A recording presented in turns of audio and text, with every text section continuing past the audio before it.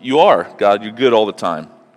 And we thank you that even in the midst of pain and difficulty that we would not choose for ourselves, that all that stuff that comes at us in Christ is ultimately mercy for those who know you. And you are shaping us, you're molding us into the image of your Son, Heavenly Father. And we just ask that today you would do that again. We pray that as we, Lord, physically sit here with our eyes on our Bibles and on your word, that spiritually our eyes would be lifted upward towards you.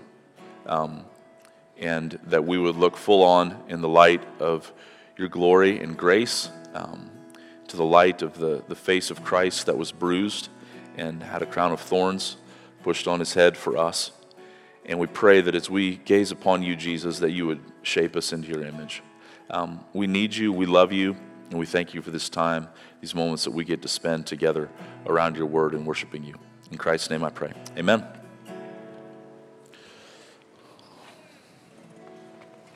I'm going to trip over your cord there. Good morning. Hey, if you got your Bibles, grab them.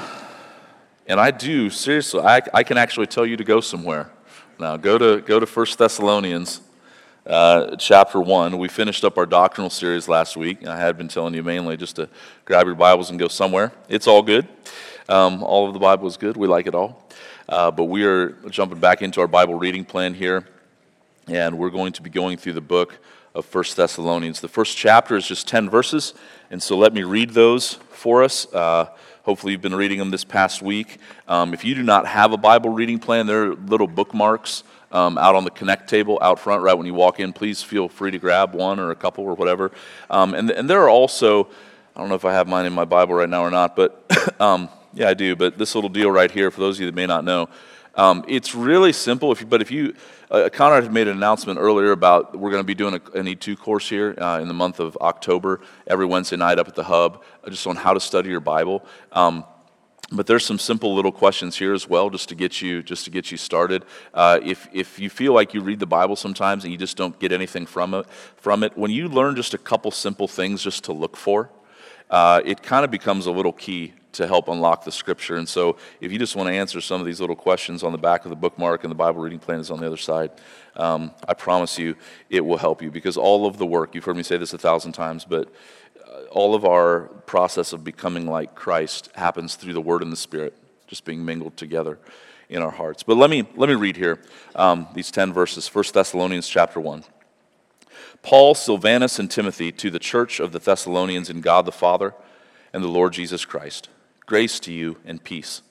We give thanks to God always for all of you, constantly mentioning you in our prayers, remembering before our God and Father your work of faith and labor of love and steadfastness of hope in our Lord Jesus Christ. For we know, brothers loved by God, that he has chosen you, because our gospel came to you not only in word, but also in power and in the Holy Spirit and with full conviction. You know what kind of men we proved to be among you for your sake. And you became imitators of us and of the Lord, for you received the word in much affliction with the joy of the Holy Spirit, so that you became an example to all the believers in Macedonia and Achaia. For not only has the word of the Lord sounded forth from you in Macedonia and Achaia, but also your faith in God has gone forth everywhere, so that we need not say anything, for they themselves report concerning us the kind of reception we had among you, and how you turned to God from idols to serve the living and true God, and to wait for his Son from heaven, whom he raised from the dead, Jesus, who delivers us from the wrath to come. Let's pray one more time. God, thanks for this morning. We do pray that you would fill us with your Spirit right now, and that you would open the eyes of our heart, that we could see wonderful things from your word. In Christ's name I pray. Amen.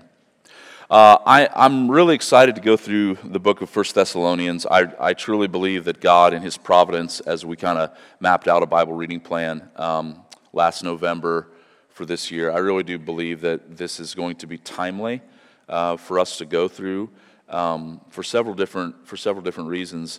But most broadly, the reason I'm excited to go through it is just simply because we want to be like the Thessalonian church. The Thessalonian church had issues, just like every single New Testament church did. But the Thessalonian church truly was a model of what the gospel does and how the gospel works to form us into the image of Christ and to form us into a people that can bring honor and glory to God. Over the last decade or so, and maybe beyond that, maybe 10, 15 years, and some of you might not be aware of this, but there's, it's called, you ever hear the term Big Eva? Do you know what I mean when I say Big Eva? It's not a woman, but it's referring to evangelicalism. So, big evangelicalism, and I forget who it was that first coined the phrase, but I think it was a guy named Skye Jethani. He used the phrase the evangelical industrial complex, and it's a little bit cynical, but also somewhat true. Is that Christianity, especially in America, has become a multi-billion-dollar business. With resources and different things like that you can buy and conferences and all those different things. And again, I'm not in any way knocking all of them. I think we've all benefited from some of that. However, one of the things that's almost become a little bit cliche within Big Eva, big evangelicalism, is you get from time to time and throughout different seasons, and like I was saying, over the last 10, 15 years, there's this one little phrase that became like a little catchphrase that was just kind of slapped on and labeled onto everything, and that was the phrase gospel-centered. Gospel-centered. Here's just a few, this is not an exhaustive list by any stretch, but here's just a few book titles over the last 10 years or so. Gospel-centered life, gospel-centered teaching, gospel-centered church, gospel-centered family, the gospel-centered community, having gospel-centered conversations, and gospel-centered leadership. And again, I'm not, so just to be clear here, I'm for the gospel. I'm for people talking about the gospel when we understand what the gospel is, when the gospel is rightly defined, and I'm for being gospel-centered. However, just like anything else, when something just becomes kind of a little catchword, and if everything is gospel-centered, then nothing is really gospel-centered, because it just becomes this word, this Christianese that we just kind of throw around and that really doesn't have any meaning.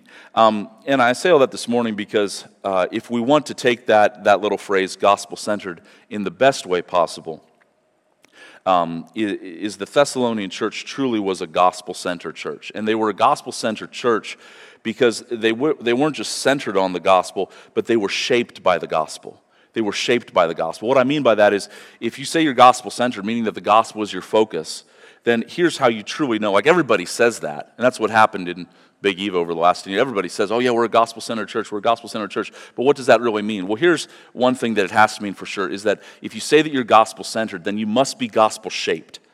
In other words, if you say that the gospel is the center of your life, then it must change you. Because the gospel has implications. The gospel is the power of God unto salvation, and it will mold you, it will shape you.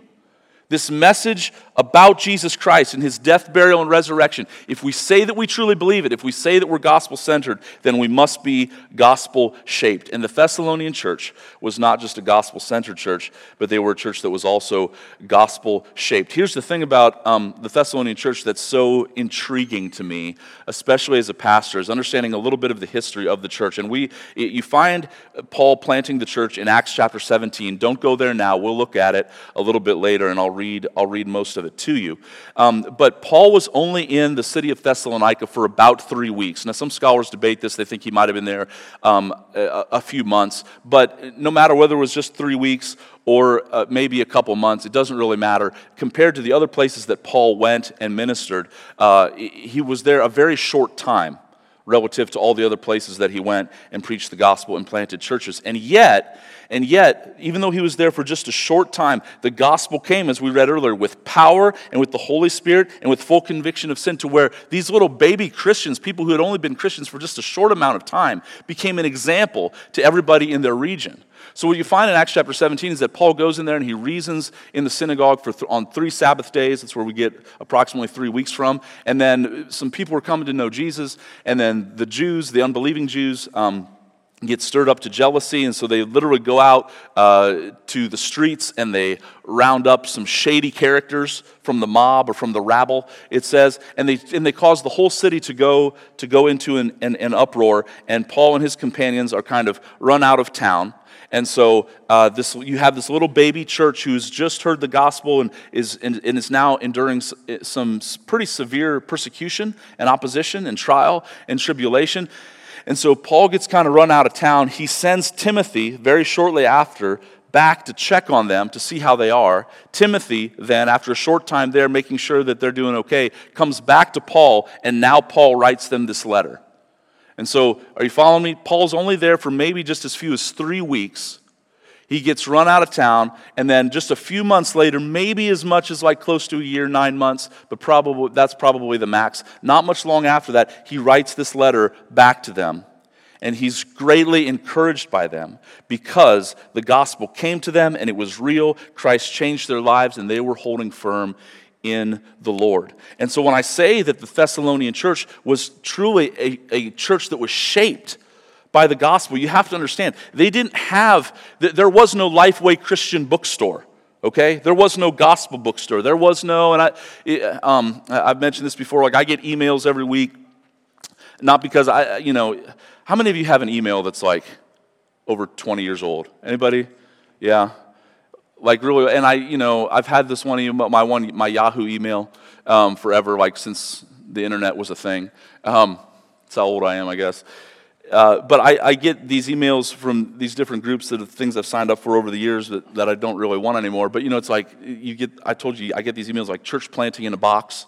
Like they'll send you a little packet and a little like a year's worth of sermons that you can preach and how to do it. Like there was none of that.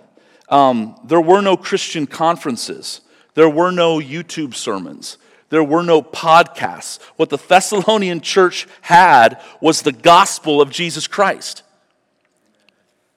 And it radically formed, it radically shaped their life. And they became an example to all the believers in the region. And I want that for us. You with me? I want to be the Thessalonian church. I do think there are things that we'll see in here that are happening. And I do think we are like them in some ways. And yet, there's always room to grow. And there's always room for more. So, 2 things about being a gospel-shaped church like the Thessalonian church. Number 1, we are shaped and transformed by the gospel's power. We are shaped and we are transformed by the gospel's power. And this point is kind of littered throughout. It's not just in one place, but it's kind of woven throughout all of these 10 verses. But let me show you just a couple places, okay? First of all, start in verse 2. Paul says, after his introduction of who's writing the letter, he says, "We give thanks to God always for all of you, constantly mentioning you in our prayers, remembering before our God and Father," and here's where the power of God came into play. This is how it was at work. He says, "Your work of faith, your labor of love, and your steadfastness of hope." And those 3 ideas, faith, love, and hope. Your work of faith, labor of love, steadfastness of hope in our Lord Jesus Christ. Now, again, read it carefully here. He is not thanking the Thessalonians that they are like this. He is thanking God for the Thessalonians and that these characteristics are evident in them. He's not thanking the Thessalonians. He's thanking God for the Thessalonians. You're like, why is that important? It's important because this is where change comes from. Change comes from God. God is the one that changes us. But the way that He changes us, the means that Almighty God has sovereignly ordained to bring about change is through the proclamation of the gospel. And what did it produce? What did it change? We'll look more at this. It brought faith, love, and hope. Now look at verse 4. "For we know, brothers loved by God, that He has chosen you." Well, how do you know if somebody's chosen? Here's the only way you can know if somebody is chosen by God. Verse 5. "Because our gospel came to you, not only in word," it came with words. It didn't just come with a lifestyle. We're going to talk more about the lifestyle. The lifestyle is important. It needs to be modeled. That's kind of my second point, okay? Not to jump ahead. It's important. But it came with words. The gospel is a message that must be spoken. But it came to them not only in words, but in power and in the Holy Spirit and with full conviction or full or deep assurance, some of your English translations might say. It came not just with words, but with power and with the Holy Spirit and with full assurance or full conviction. This is how the gospel came, and Paul was thanking God for it because God is the one that did this. If the gospel is truly entered into our life, if we say that we are a gospel-centered people, then we must be shaped by its power. Shaped by its power. It's a message, but it's a power, and it comes, and again, I know this is kind of like basic stuff and might be kind of like a Captain Obvious type statement, but as I've already said, because it's a power, it's going to overpower you. You understand that? God wants to change you. And again, hopefully that's obvious, hopefully we know that, but I don't know that we can always assume it. Because sometimes it seems like we live our lives like yes, we want God, but we don't want Him to change anything in us. Right? Which doesn't make any sense. But what He wants to bring into our life is faith, love, and hope. And if you'll look at these here, again, He says work of faith, labor of love, and steadfastness of hope. Now, this doesn't really matter, but technically speaking, like linguistically in the Greek, this is what's called an objective genitive. But what it just simply means is this. It's like for each one of those things, it's when he says work of faith, it means it's a faith that works. It's a love that labors. It's a hope that is steadfast. Okay? Because there are counterfeits to everything that God actually does. So there's a faith that does not work. There's a faith that doesn't produce any change. It's what James says. Sometimes people say that James and Paul contradicted each other, and Paul said, we're justified only by faith, and James says, faith without works is dead. No, Paul says the same thing. Real, authentic faith is a faith that works in your life. Real, authentic love from the Holy Spirit. It is a love that labors. That word for labors there, it's literally the word, it's a word that you wouldn't normally use. It's literally the word for beat. Or the root word of it means to cut, like to get beat, to get cut. Like to accept the gospel into their life, to be changed by its power, because it came with resistance almost right from the beginning when they received it. It cost them something.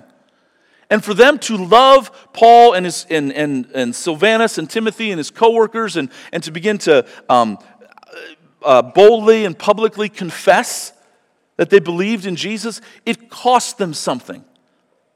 And it was like a beating, Paul says.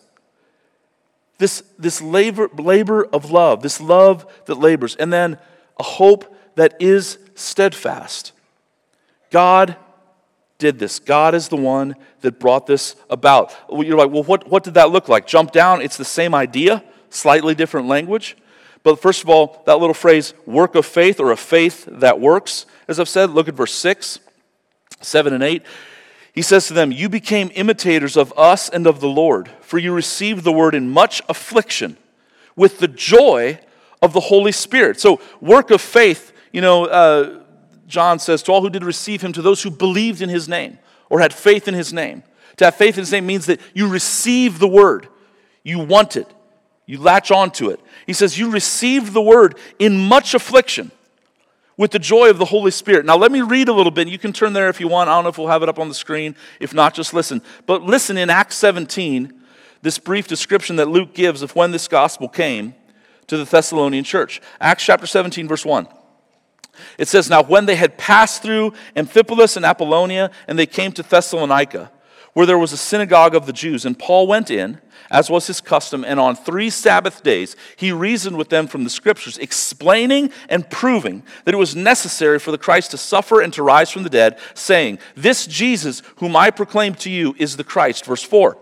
And some of them were persuaded and joined Paul and Silas, as did a great many of the devout Greeks and not a few of the leading women.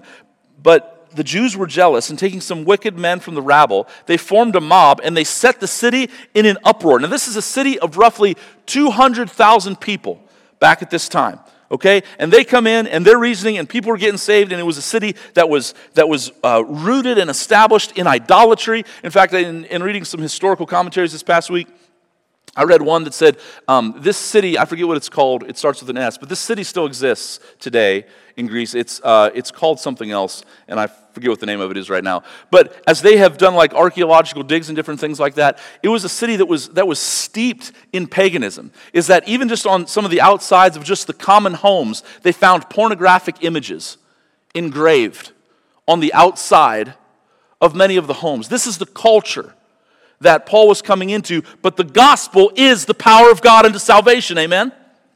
And it comes in, and sometimes, if I could just stop there for just a second and just say, sometimes culture outwardly right now, like Christendom or whatever, like us being a Christian nation, like, are we all on the same page that those days are over? It's over, folks. It's over. But that does not mean that our mission is over. What it means is that all the more, in the power of the Holy Spirit, we need to preach the gospel because it still can come with power and with the Holy Spirit and with deep conviction of sin. And just like, and again, we've got different forms of it on, TV or media or the internet or whatever, but I don't care if it's pornographic in nature, I don't care if it's just selfishness, I don't care if it's greed.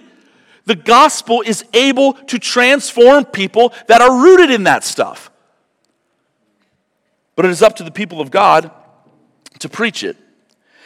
Anyway, going on here, back in Acts chapter 17, he says, but the Jews were jealous, and taking some wicked men from the rabble, they formed a mob, and they set the city in an uproar and attacked the house of Jason. And you're like, who's Jason? Jason's just some dude that had gotten saved and had received Paul and Silas and Timothy and maybe some others into his home and was just kind of hosting them. And it says, seeking to bring them out to the crowd, meaning Paul and them. It says, but when they could not find them, they dragged Jason and some of the other brothers before the city authorities, shouting, these men, listen to what they say about Paul and about these apostolic workers and about Christians. And obviously this is it's partially true, but this is so interesting. He says, these men who have turned the world upside down have come here also. And Jason has received them. And they are all acting against the decrees of Caesar, saying that there is another king, Jesus. And that's true, amen? It's a little bit twisted. It's the same thing that the Pharisees threw at Jesus when they ultimately wanted to have him crucified. You remember this?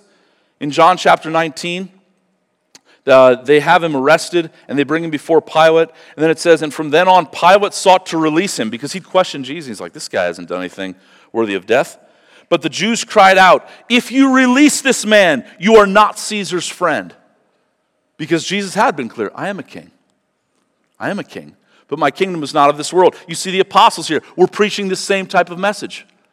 That Jesus is the Christ. He is a king. But his kingdom is not of this world, but he will change you, and he does get our ultimate allegiance. But all this to say is that, can you imagine being Jason? This new believer? It's like, yes, I believe in this Jesus. And so you invite these guys into your home, and now all of a sudden you're drugged before these city authorities, the city of 200,000 people, and everybody's chanting and wanting to do something bad to you. What are you going to do? What are you going to do? Well, Jason is just one that, along with several other brothers and sisters in Christ, that the gospel had come to. Not just with words. Not just with words. Although it came with words. Not just with words. But it came with power, and it came with the Holy Spirit, and it came with full conviction of sin. And he had a faith that worked. He had a love that labored. He had a hope that was steadfast and immovable. John Calvin said of those little verses there, or that little verse and those little phrases within that verse in verse 3, work of faith, labor of love, and steadfastness of hope. He said, this is simply a brief description of true Christianity. And so if we were to examine our lives this morning as to whether or not we're true Christians, I would just ask you this. And again, I'm not asking you to think about the person next to you or on your right or on your left, behind you, somebody that's not here, maybe somebody that you know, but just for you. Do you have a faith that works? Do you have a love that labors? Do you have a hope that is steadfast? and isn't going anywhere. Now, I think all of us, if we're honest at times, there are moments where our hope might feel a little bit shaky. There are for sure moments where our love doesn't always labor or endure in the way that it should. There are moments when our faith doesn't ultimately work in the way that we want it to. But he's not, when Paul speaks like this, and when the biblical writers speak of working out our salvation, working out what has happened inwardly. Don't get caught up in this argument that seems to be about, like, to what degree. Nobody's talking about sinless perfection. But we are talking about a real change. A real change.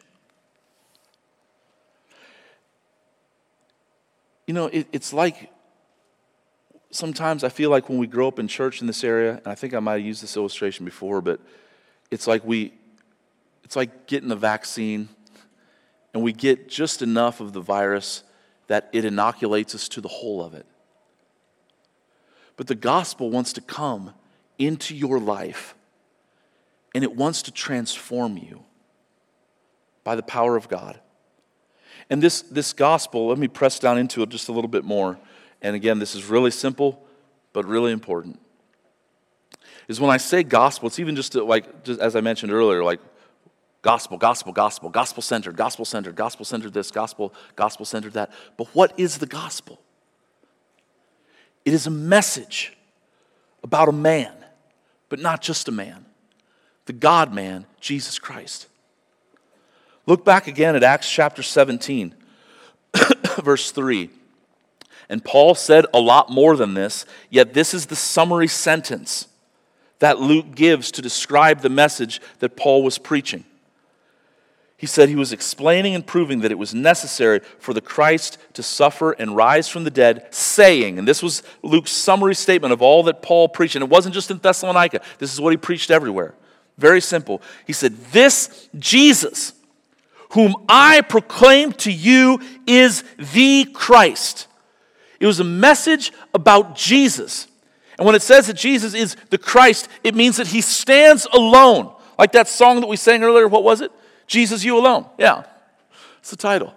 Jesus, you alone. To be the Christ, it's from the Greek word Christos, which means to anoint. Jesus is the anointed one. There's not more than one. There's just Jesus. And this is the message of the gospel. It is a message about a man. And listen, I grew up in church where it's like I heard about faith and I heard about grace and I understood that you couldn't work for it. But I didn't fully understand that it was all about Jesus. And I feel like, again, sometimes in the church we throw around these words like just gospel-centered this, gospel-centered that, grace, mercy, love, faith, hope, joy. Yes, but where do all those things come from? They come from Jesus. He is the source of absolutely everything. And if we're not proclaiming Him and Him as the Christ, Him as in a category all by Himself, it's not Jesus among other gods. He is the Christ. He stands alone. He is the God-man. He is the anointed one of God. And by implication, and this is what the unbelieving Jews and those of the rabble, they got but they didn't fully get it, He is a king. And if He is a king, the one thing that they did get that was right was, by implication, if He is king, then He alone deserves all of our allegiance. It's not like there's a platform and there's a couple of good guys on it. It is Jesus, and then whatever other allegiances there are, and there are other ones, but it is a matter of priority. And at the top is Jesus Christ.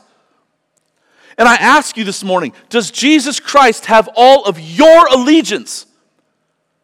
Because if He doesn't, then you're not a person that is shaped by the gospel. And again, I'm not talking about every moment of every day. There are moments, I can tell you the moment. I'm not going to, but I could go back this week from my own life and tell you the moments where Jesus was not Lord of my life. In the things that I said, in the ways that I acted. But He is my Lord, and He is my Savior. And so I come back again, and just like the rest of you, every day, It's a battle to go forward. It's a fight of faith that today, Jesus, every moment of this day, I want to live for you. Because in those moments, and as I look back even at this past week of the moments where I was not acting as though Jesus was Lord, my allegiance lied somewhere else in certain moments. It wasn't because he wasn't worthy of it, but it was because I'm a sinner, which again proves that I need Jesus. And so I run to him. I run to the cross and all that he's done for me. But where Jesus Christ, church, is boldly proclaimed, God's presence is pleased to dwell. And if I can just say something too, I was wrestling with whether or not to say this. This has kind of been on my heart this week. And sometimes I just kind of wait till in the moment up here whether or not I'm going to say something or not.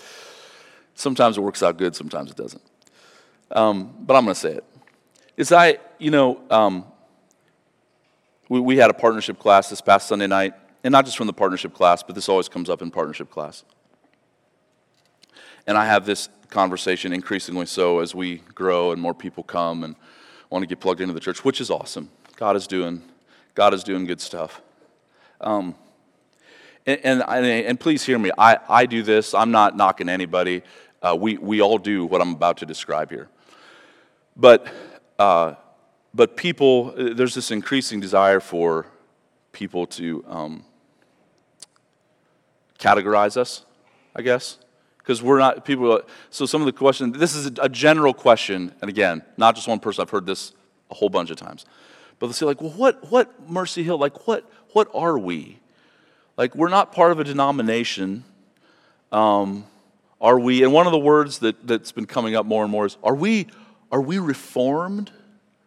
Are we, sometimes they'll say, like, and I've never used this word before. I don't think I've ever used the word reform before from the pulpit, by the way, either. I've never used this next word I'm about to use either. But like, are we Calvinistic? Are we, like, people are asking me this, and I totally get it. I totally get it, because we like to, put things in categories, and it's okay. Categories aren't in and of themselves bad. They can many times be helpful. But I say all that just because I want to say what I'm about to say here, and so please just hear my heart. Hear my heart, okay? Is that we just went through a doctrinal series over the summer. Like, we don't shrink back from doctrine. In fact, we don't, like, doctrine is important. And yeah, whatever weeds you want to get into, however far you want to go on primary, secondary, tertiary issues, we'll tell you what we think the Bible says. But in all that, Mercy Hill, for those of you that call Mercy Hill home, I need you to understand, above all that, we have to be first and foremost about Jesus. I don't give two rips about the label of reformed or this or that, or sometimes I had some church leaders visit one time. He goes, "You guys are like a Reformed Baptist." I'm like, I just go, that's usually my answer. I go, yeah. So I don't, and it's not that I'm trying to be evasive or not, like, I'll tell you what we believe, but I just don't care. I want us to boldly proclaim Jesus Christ and Him crucified. You with me? Good, okay. But this gospel, when Jesus is boldly proclaimed, the power of God shows up. And we should always be praying for it in increasing measure. In fact, I pray that verse every week. That when I stand up here, that the word would come, not just with words, but with power and with the Holy Spirit and with full conviction of sin. And God's power, the power of the gospel, the power of the message of Jesus Christ, will shape us and wants to shape us. And it is powerful to do so. It is able to do so. But secondly, being a gospel-shaped church isn't just being transformed by its power, but it's also being shaped by its people, by gospel people. That this message came through these men. And this is something that gets overlooked a lot. This wasn't, they didn't, fly over top of the city, not that there were airplanes back then, and just drop down a bunch of tracks and track bomb them. Not that, get the word out, however, I'm for all of it. But this gospel came through people that had themselves been shaped by the gospel. Again, very basic, but in verse 1, Paul, Silvanus, and Timothy. And Silvanus here is just another name for the name Silas. So Paul and Silas. And they had, Paul and Silas, they were the ones that got arrested in Philippi. And Paul actually makes mention of this in this letter in the next chapter that we'll look at next week. But, they'd gotten arrested, were thrown in the jail, were singing hymns to God, and about midnight there was an earthquake, and God set them free. But Paul, Silvanus, and Timothy is that we're not only shaped by the gospel's power, but we're shaped by the gospel's people. These were people, men themselves, who had been transformed by the gospel. Paul was a man who was persecuting the church. He was on his way, walking on the road to Damascus, and Jesus Christ himself, supernatural experience, met him. You have to understand, Paul was not trying to do God's will. He was doing the opposite of God's will. He thought he was doing God's will, but he was actually an enemy of God and of the church. In fact, when Jesus shows up to him on the Damascus road, he says, Paul, why are you persecuting me? But Paul is persecuting the church. But Jesus identifies closely with his church. But Paul was a man who was radically transformed by the power of God. Okay? And the key verse I want you to see here is in verse 6. We'll end of verse 5 and verse 6. Again, both these points are kind of littered throughout, that we're shaped by its power, but also by its people. End of verse 5, he says, you know what kind of men we proved to be among you for your sake. And that verb among is key, that he was among us. Just like Jesus Christ came in the incarnation, and he dwelled among us. He came from heaven to be among us. This is the way ministry has to happen. This is the way the gospel has to happen, is that we have to be among people. And then verse 6, and he says, and you became imitators of us. This is the Greek word mimetes. It's where we get the English word mimic. Mimic. You can't mimic somebody that you can't see and that you're not close to. And this is kind of where I want to go here with talking, or what I believe is here in the text, in terms of being shaped by the gospel's people. Is that the gospel, yes, it is a message, it comes with words, and we pray that it comes with power, with the Holy Spirit, and with deep conviction, but it comes through people. And this power, Holy Spirit, and conviction, it came through them because these were things that marked their lives. They were men that themselves had been transformed by this gospel, by the gospel's power, by the Holy Spirit, that they had full conviction. And so it came in them and through them to this people. And this is something that, as a pastor, and a pastor here at Mercy Hill, is very near and dear to my heart, and it's important.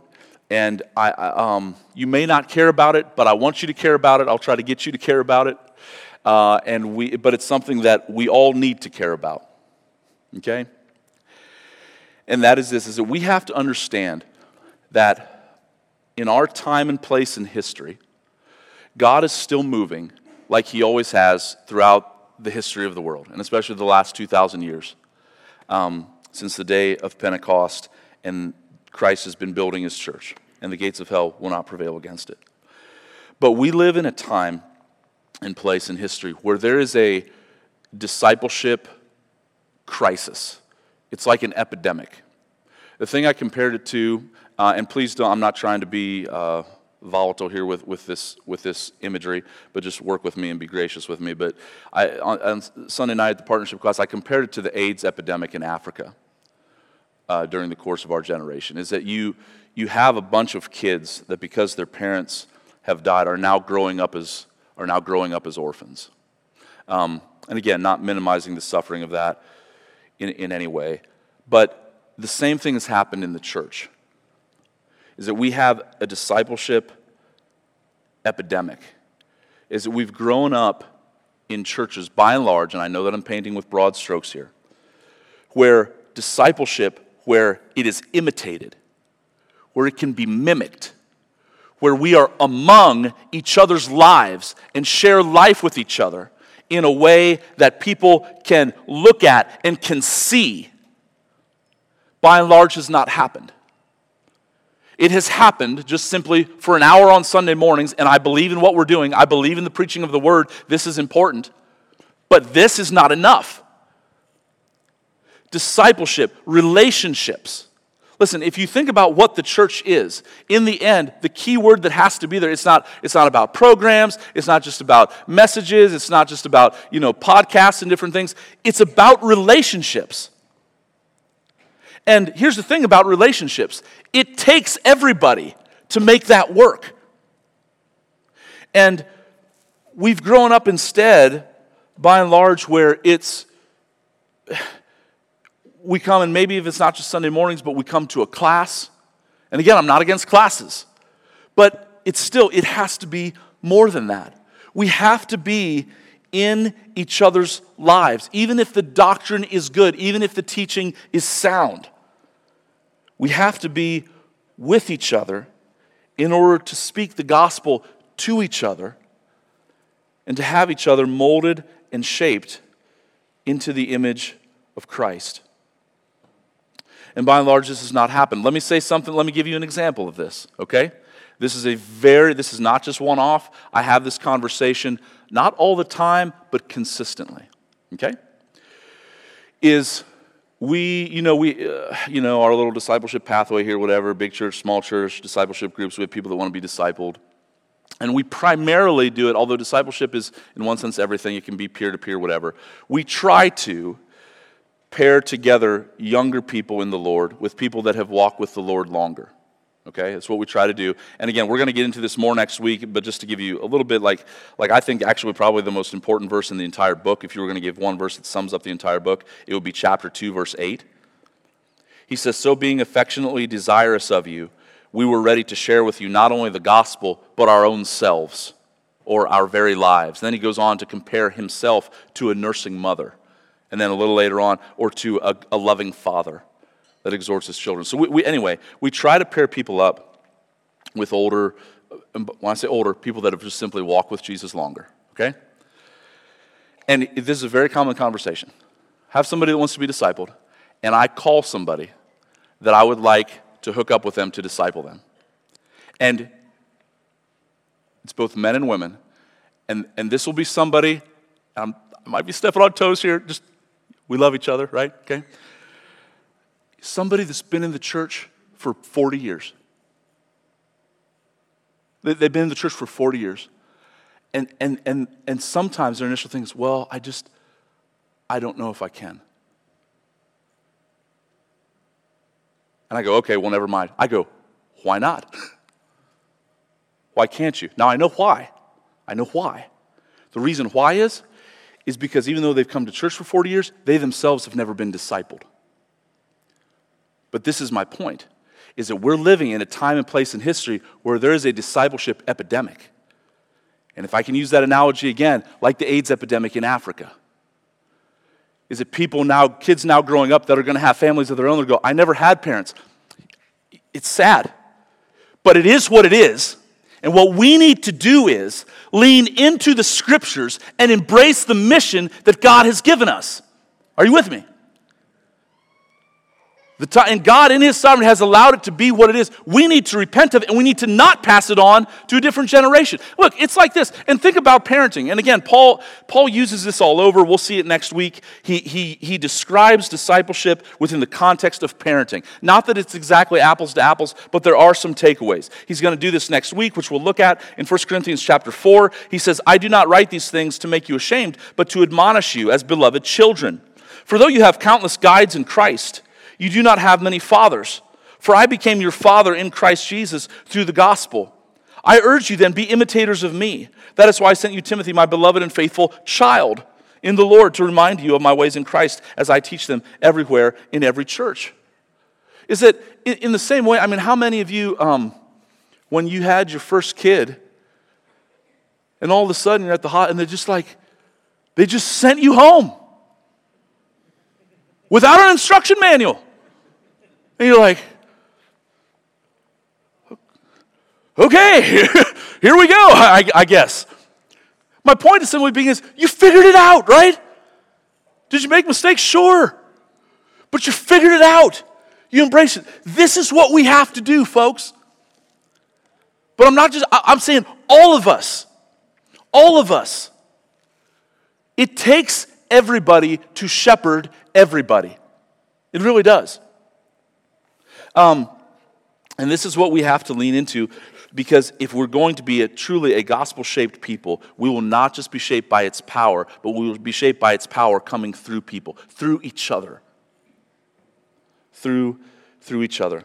This is why, and again, just very briefly here to back this up, you see Paul, it wasn't just Paul. I think we picture sometimes the missionary Paul, probably the greatest missionary who ever lived, walking into a city by himself, just kind of rolling in like John Rambo into the jungle to get the POWs or whoever. And he goes in and he just says, repent, and everybody repents. It's not how it was. There was a team. There was always a team. And if you understand what I'm saying, like if you're a gospel-shaped people, you'll understand that ministry needs to be done as a team. Because there's only one Jesus. He's the Christ. He alone is in a category all by himself and doesn't need anybody.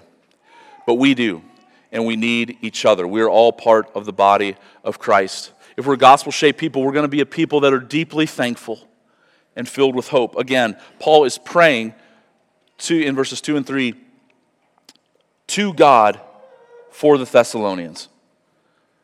And he's deeply thankful for them. Let me ask you this. The reason, so we will be thankful and we will value the place where we're invested. So Jesus put it like this. He said, where your treasure is, there your heart will be also. So your heart will follow your treasure. And your treasure being like the place where you're invested. So I remember several years ago, back when I was doing roofing, it was back in 2008 when there was a big stock market crash or whatever. I was at this house giving a roof estimate, and this lady came to the door all distraught. And she's like, did you hear or whatever? And the market had crashed that day. And I mean, it was hard on her. My heart went out to her. But here's the thing, it didn't affect me at all because I wasn't invested.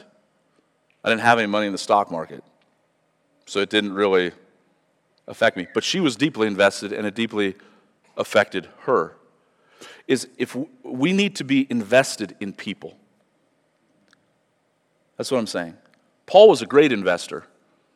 Not in physical things, not in monetary things. And again, there's nothing against that. Hear me. But Paul was deeply invested in people. Is that where you're invested at? Because see, if you don't care about discipleship, if you don't care about what I'm talking about, and I'm not saying that you don't, but if you don't, then it's because you're not invested in it. Paul was deeply invested in these people. They were like his children. If you'll jump over to chapter 2, verse 19, he says it like this. He says, for what is our hope or our joy or crown of boasting before our Lord Jesus at his coming? Is it not you? You are our glory and joy. The Thessalonian people, along with other churches, were his treasure. He goes on in the beginning of chapter 3, he says, therefore, when we could bear it no longer, we were willing to be left behind at Athens, and we sent Timothy, our brother, and God's co-worker in the gospel of Christ, to establish and exhort you in your faith. He's saying we couldn't stand, we just had to find out, how are you doing in the midst of this persecution? Listen, and if I can just press into this for just a second, like, when I say are you invested in people, where are you investing your time? Where are you investing your money? Where are you investing your prayers? And probably most, although we don't think about this one, but this is one that comes along with it, where are you investing your emotional energy? See, we all have emotional energy. We don't think about this a lot.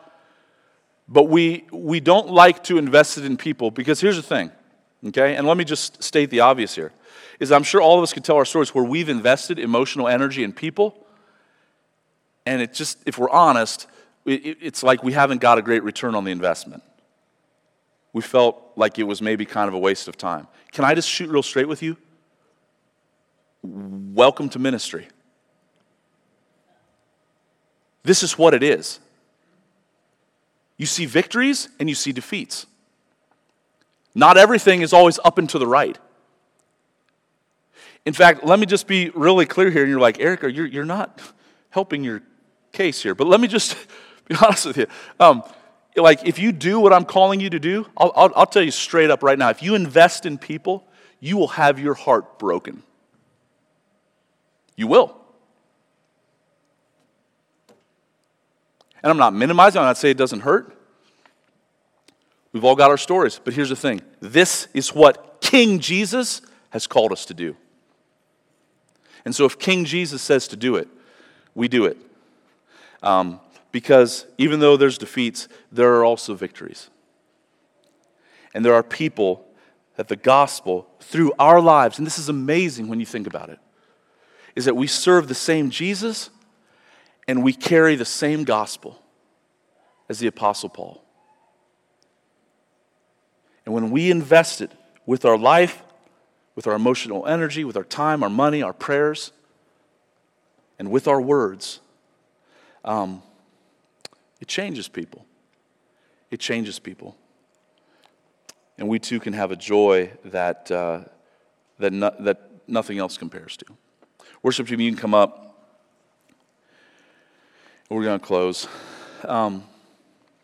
This message of the gospel, it's sounded forth from the Thessalonian church. And again, we didn't fully get to these verses, but they became imitators of Paul. And then they themselves, verse 7, became an example to all the believers in Macedonia and Achaia. And then Paul says, for the word of the Lord has sounded forth from you. Sounded forth from them throughout Macedonia and Achaia, in that entire region. For us, it would be like we should pray that the word of the Lord would sound forth from us in the state of Ohio, in Holmes County, in the surrounding counties. John Stott said, it is by the gospel that the church exists, and it is by the church that the gospel spreads. It is by the gospel that the church exists. The gospel created this church, but then it was by this church, the Thessalonian church, that the gospel spread. It sounded forth. And if you call Mercy Hill home, I just want to exhort us all, including myself. Guys, this is what God wants for us. And every single one of us plays a role in embracing this mission of sharing the gospel and investing our lives into other people. If you would, just bow your heads with me for just a second as we close. And I'll just put it like this.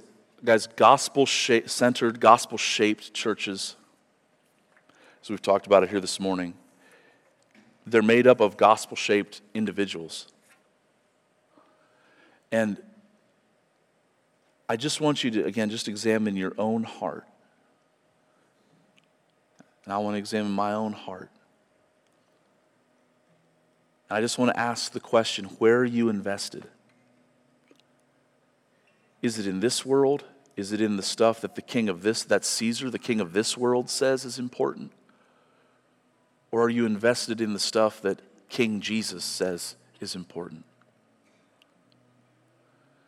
And it's a battle, because listen, I get it, man. You have a wife, you got kids, you got a job, you got a house, you got a mortgage, and then you live in East Holmes County, where everybody likes to compare themselves with themselves, and not just here, but that's everywhere. But where's your treasure? And if Christ is our treasure, what he commands us to do, our worship to him, is to love others. That's what it is. And yeah, we'll have our hearts broken. Yes, it will drain our emotional energy at times. But all of that is worship to King Jesus. Because he came and he gave his life for us. He poured it all out on the cross. And if he had not lived a perfect life of righteousness, we would have no hope. But he gave everything he had. He suffered and bled and died, and he gave every last drop of his emotional energy to create for himself a people, the church, that are formed by the gospel, shaped by the gospel, that exist because of the gospel, but also take the gospel forward.